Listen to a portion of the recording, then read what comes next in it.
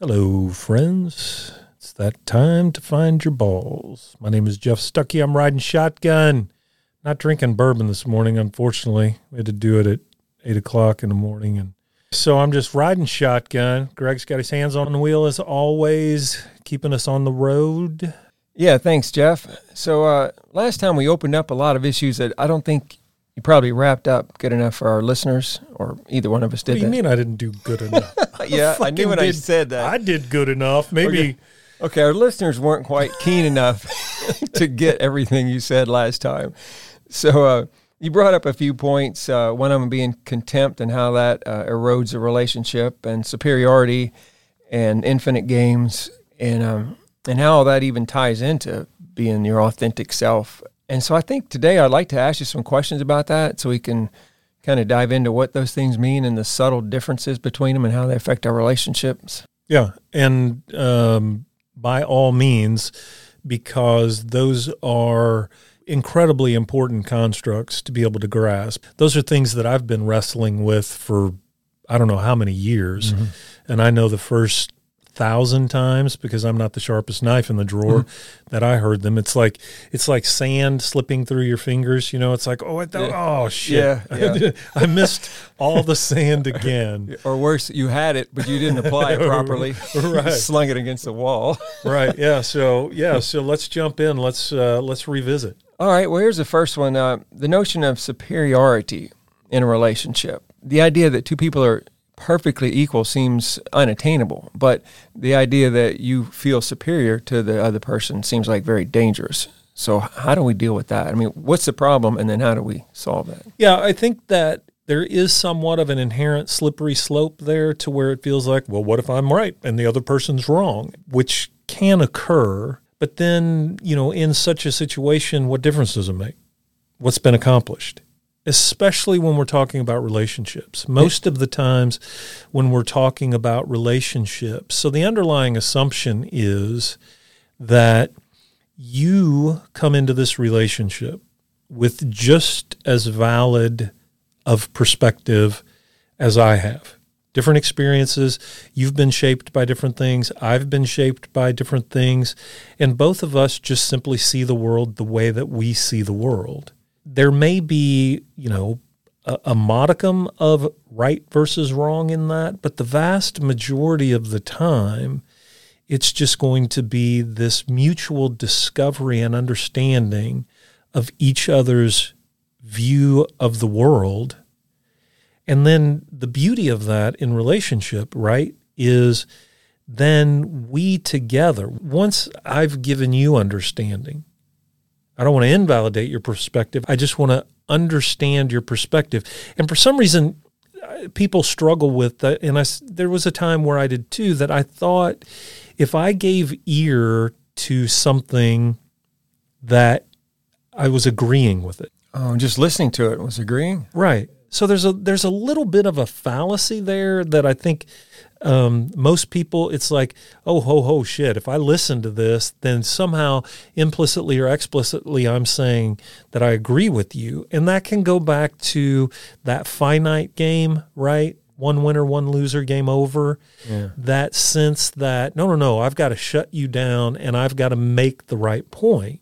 And so what I'm simply doing is saying that you have the right to think and feel the way that you feel, and I simply want to understand it. Then when I give you that validation, you give me that validation. Then we're out of a defensive place. He really wanted to understand why I think and feel that way. So because we've validated, now we can do the next best thing, because we're not in that power struggle of who's right, who's wrong, that's stupid, why the fuck do you think that? None of those sorts of things. It's just simply from the perspective of, I just want to understand the way that you feel. Now, where contempt occurs, there's an always never component, right? So when I have contempt, I've put myself in a position of superiority over you, whether it's intellectual superiority, moral superiority, whatever it is. I'm just fucking better than you. I'm always right. You never are. Oh, so it's not just I'm right, but you're wrong. And then contempt kind of focuses on that. Absolutely. And then the dynamic of the relationship is, let me tell you how I'm right and let me punctuate how wrong you are. When there's contempt in a relationship, people who come from a posture of contempt, they fight wars of attrition. What I mean by that is they won't shut the fuck up until you quote unquote agree. Now you're not agreeing, right? You're just giving up because I'm so damn tired of just being battered by your perspective. So it's almost like a turtle just retreating into its shell. Yeah. But the person from contempt, they're so self-deluded that they don't care anyway because they're like, yeah, you should retreat because I did win.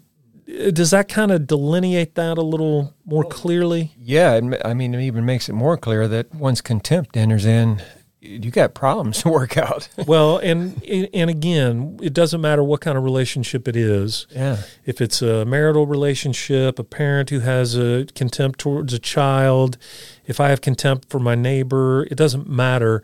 The only question is, when is the relationship going to end? Yeah. Yeah. Oh, because it's going to happen. You're going to retreat. Yeah. Right. Well, the subtle thing in the superiority that I think I heard was that if you can validate the other person's stance, then you might even be more apt to say, well, it doesn't matter that a rightness happens, but your opinion was very valid. And you might come to a point to say, I don't have to have my way. I don't have to force this all the way to say right and wrong. It's like, you know what, you're more important to me than beating this point to death. Is that a part of that? Absolutely. Can I kind of unpack the notion of validation a little bit? Yeah. Okay. So imagine that one of my kids has drawn a picture, right? And they come to me and they say, hey, Daddy, look at my picture. And I say, well, that picture sucks. You didn't do very good. Is that validating or invalidating? That seems invalidating. Okay. It is invalidating. Come to me, they bring that picture, and I say, that is great. That is so good. Validating or invalidating? Wow. It seems like this is a trap. It seems like validating, but it might also seem like not helpful. It's purely invalidating because what I have done in both of those instances is imposed my opinion on my child's drawing. So those are equally destructive. Now we think that validation is blowing sunshine up people's ass, and invalidating them is telling them they're wrong. Validation from a clinical psychological perspective is when I say, tell me about your picture. What do you like about your picture? Is there anything that you wanted to do? So now I'm validating their perspective by being curious in their perspective. But in the first two examples, right, all I'm doing is imposing my opinion about that drawing on top of theirs. Mm-hmm. So it doesn't matter if I'm telling them that they did a good job or if I'm telling them that they did a bad job. What if I say, that is fucking fantastic, and my son, who was going to be the next Van Gogh, never picks up a pen again to draw anything because he's like, oh, well, I guess I don't need to do that anymore. I'll go pick my nose. That's good enough there. Yeah. Right. So this notion, and I think it's important. It's an important concept because it's mostly a perverted understanding of what validation from a psychological perspective is. Validation from the psychological perspective goes back to that saying, you have a right to think and feel the way that you do, and I simply want to understand it. Contempt wants to say, right? Contempt in our earlier example is like, I am the superior in the relationship, so I do decide if that picture is good or bad. And people who have a contempt orientation to reality have no fucking clue what I'm talking about right now. Right. They think everything that I just said was the biggest bunch of bullshit. Like, well, what the hell? What does my 5-year-old know about whether their picture's good or not? The answer is nothing. And that's why I have to explore it with them. Mm-hmm. And by simply wanting to understand your picture, if you will, is validation. I'm not agreeing with you. I'm not disagreeing with you. I'm just simply acknowledging you have the right to feel that way. Yeah. Wow, that's awesome. Seems like a lot of work to make a relationship better. No, what we as men do is a lot of work. Okay, tell me. Because we go to our wives essentially or our partners as, Mommy, do you like my picture? Mm-hmm. And if they like it, then we're satisfied with ourselves, right? Mm-hmm. Oh, I was a good husband today. Mm-hmm. If they don't like it, then we're invalidated. I suck as a partner. Mm-hmm. That's a lot of work, right? I mean, it's too much work for me, and it's too much work for my partner because I don't even have an opinion about what I'm offering her. Mm-hmm. It's simply to get her validation. So whenever I invert that, right? And then it's like, this is what I want, this metaphorical drawing is what I want to give my partner because I love them. I drew you a picture. Now, you can't invalidate it, tell me it's good or bad, because I've already done that. I'm bringing my love to you. Yeah. So, no, the way that we men typically do it, Mommy, did I do a good job? Yeah. Can I grab your butt now? Like that. That's way, way harder. Right. Well, this reminds me a lot of the Valentine's Day episode where we give our wife a Valentine's Day gift and then expect them to let us know if that was right or not. Right. It's like, no. What that really does is it just, in the subconscious of the relationship, it just creates so much havoc, right? Oh, yeah. And for the most part, she doesn't want that responsibility. No. She doesn't want the responsibility of telling you if you've been good or not. Mm-hmm. She wants a partner. Yeah. And so when you come to her in love, whatever form it is, that you don't lose yourself in the interaction. Yeah. That you don't just, that if we're having a conversation that we don't, because what we'll often do, we'll just give in quickly. Mm-hmm. And her frustration comes from the fact that we won't just hang in there with her. Subconsciously, she's thinking, man, have a fucking opinion. Like, come on. Don't like start yelling at me or calling me names. Like, don't be a freaking 5-year-old in that direction. But also don't just give up. Mm-hmm. Like, form your own opinion. Like, have this conversation with me. Don't try to make me happy. Mm-hmm. Participate. Be my partner. And that's when relationships really come to life. Yeah, and to draw back on things we talked about before, that would involve a lot of vulnerability where you're going to show, here's how much I love you and how I want to express that, and some assertiveness to push that forward. Yeah, and vulnerability looks, I think a lot of times when we talk about vulnerability, it's just like telling some hurt from our childhood and crying, right? Like, I'm a little, and that's a component of it.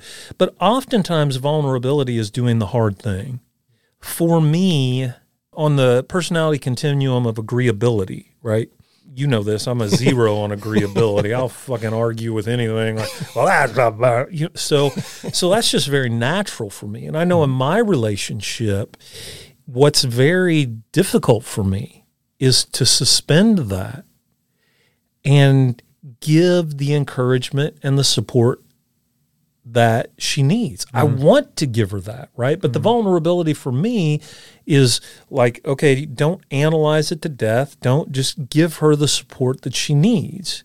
And I think we hit on this in one of our other episodes was, vulnerability for you, because you're high on agreeability, is when you tell me I'm being an asshole.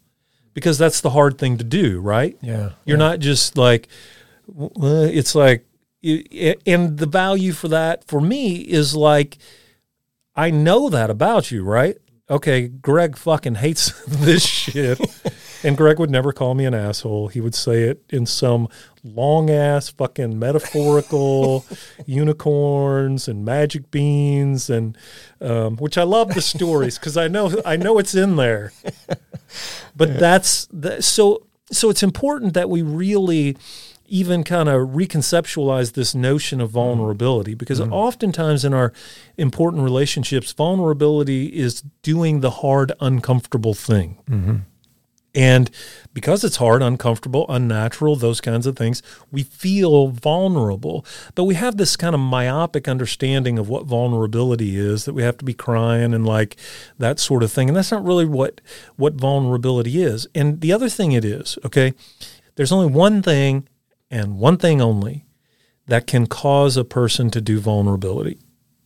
That's courage. It's the only thing. If I'm doing what comes natural for me, there's no element of courage in that. That's an aspect of my life that I'm already confident in. Yeah. There's only one thing that would cause me to do vulnerability in a relationship, and that is courage. This makes me fearful. How's my partner going to respond to this? How am I going to, it's uncomfortable for me. Am I going to do this well? Am I going to fuck this up? All of those kinds of things. So the only thing that can persuade a person to do vulnerability is courage. And I don't know that we often make those connections. Oh, yeah. And it's like with anything else, in order to move out of something that we find comfortable, in order to dig into this courage, we either have to be so discontent with where we are or so much drawn towards where we want to be. Right. So in this situation, if you want the relationship to go well, then you have to dig into this courage. Right.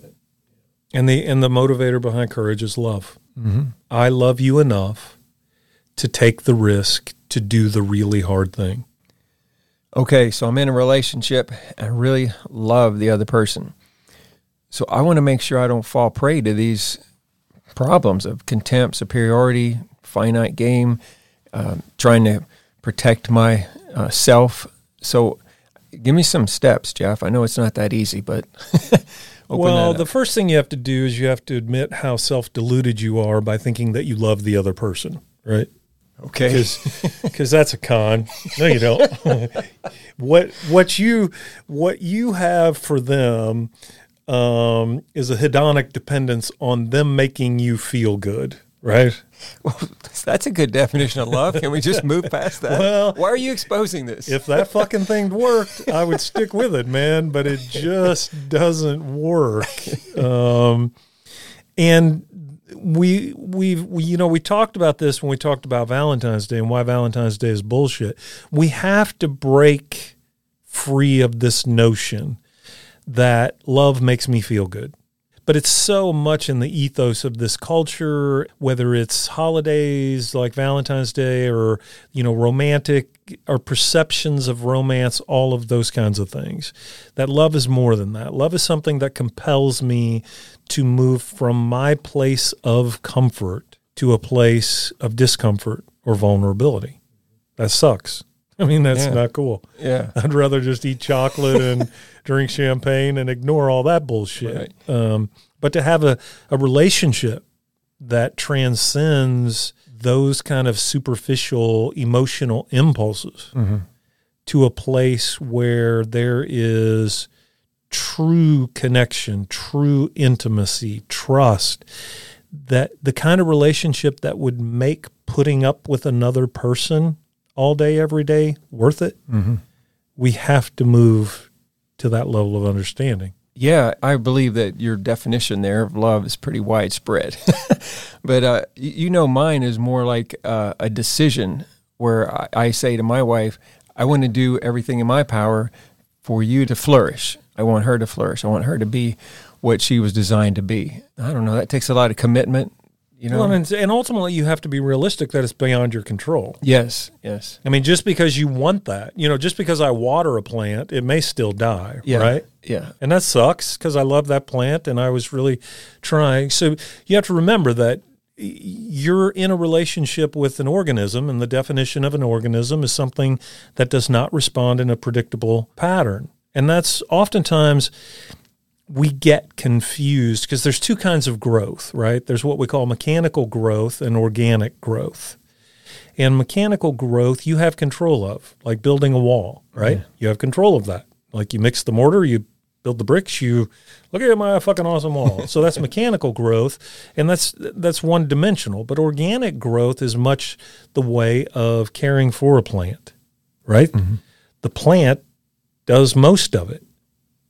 And so that's why it's so important that we kind of expand our understanding and realize that, again, she can't be the barometer of success in our relationship. Right. And I can do these things. There's a brilliant researcher by the name of John Gottman. He's really all you need to know about marriage. He calls it love mapping. I know what my spouse needs, my partner needs, as much and maybe even better than they do. Mm-hmm. But even in that, right, I still have to have a realistic expectation that even though I'm operating from a valid love map, if you will, it can't be results oriented. For guys, because we are results oriented, it's like, well, hell, if she's not going to make her happy, why the fuck would I do it? Because you love her. Yeah. Yeah. And you're doing it out of a love for her. You're not doing it for the gratification. Now, again, hope you get it, right? I hope you get the "you're my hero" response and some toe curling sex and all that sort of thing. But that's not what I'm in it for. Right. I'm in it simply because I love you. Okay. Well, once again, you've taken us down other roads. It's totally the same road. Right. What road did it? Okay, get us back to the main road. Okay. Well, let's say we could agree on a lot of those definitions. Let's get us back to the idea that we found ourselves in a relationship where things like superiority and contempt and the finite game has caused some erosion. So what's the steps that a guy can do? Men in particular, just through our socialization, right? And we go back to that first psychological conflict that our only orientation to reality is success, power, achievement, per the American Psychological Association. So we're almost bred for competition, whatever it is, right? And so for us, our subconscious default is the finite game. Win. Oh, right. Yeah. And win, and so for us, we can win. We can resort to winning one of two ways. We can either declare ourselves the winner, right? Like, yeah, I'm right and you're wrong, man. Or we can declare ourselves the loser. I failed again, I lose. Uh-huh. So it's not a small shift to adopt this orientation of my relationship with my partner is an infinite game. Maximize the number of winners and keep gameplay going. And those are the rules of relationships, right? So we have to make that shift first. When we realize that, okay, it's not a competition. I'm not competing with my spouse over what's the right way or wrong way to fold a towel.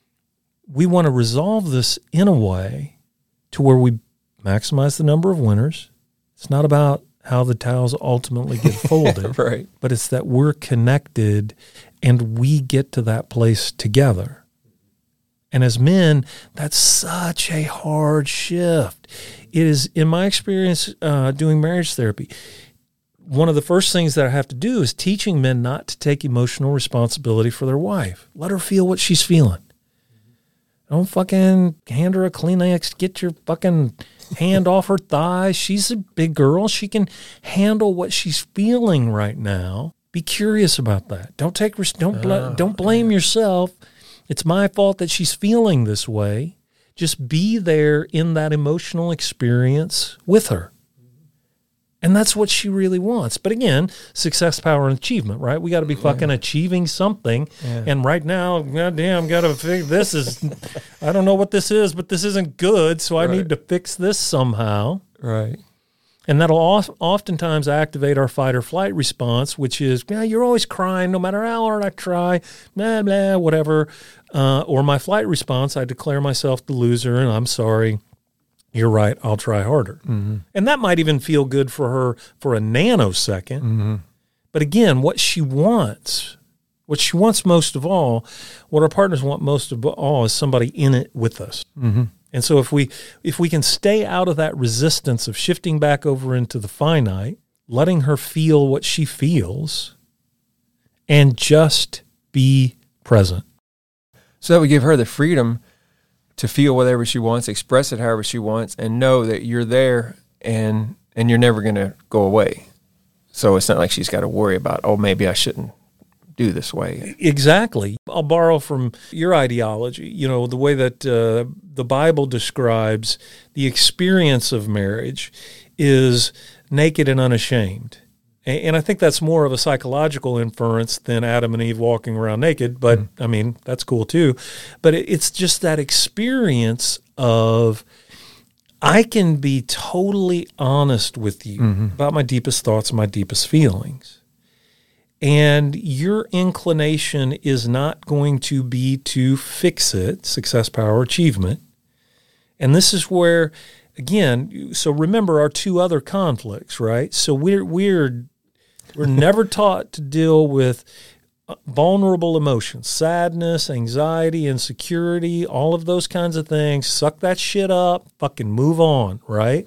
So we, by definition, we start to get uncomfortable. And we don't have a place to practice that. Right. Because the place to practice those kinds of things in a non-reactive sort of way are platonic relationships, are deep friendships. Yeah. But for men, we do not get to, we don't touch, right? Right. And we don't emotionally support each other in just being available. So this sounds like, simple does not mean easy. Right. And this shit ain't easy, man. Right. Because we, unfortunately, largely due to our socialization as men, we have a lot of work to do to be able to make that shift to the infinite game and just be present in whatever experience she's having. Yeah. Okay. That at least gives us something to do to try and move towards the infinite game. So if we find ourselves in a situation where we're feeling superior and we just need for our wife to recognize that we're right, like how do we back off of that? How do we? I think you mentioned the idea is to recognize that it's about validating another person's thoughts and opinions, not telling them what's right. I mean, making that shift, but I'll camp for just a minute if I can on this idea of the illusion of self, because I don't know how much of a brain fuck that was for you, but I know for several people that I've talked to, they're like, thought I got it, didn't get it. Right. So you have an identity that, by virtue of the fact that you're breathing right now and listening to this podcast, has kept you alive, right? You're born to people that you don't fucking know.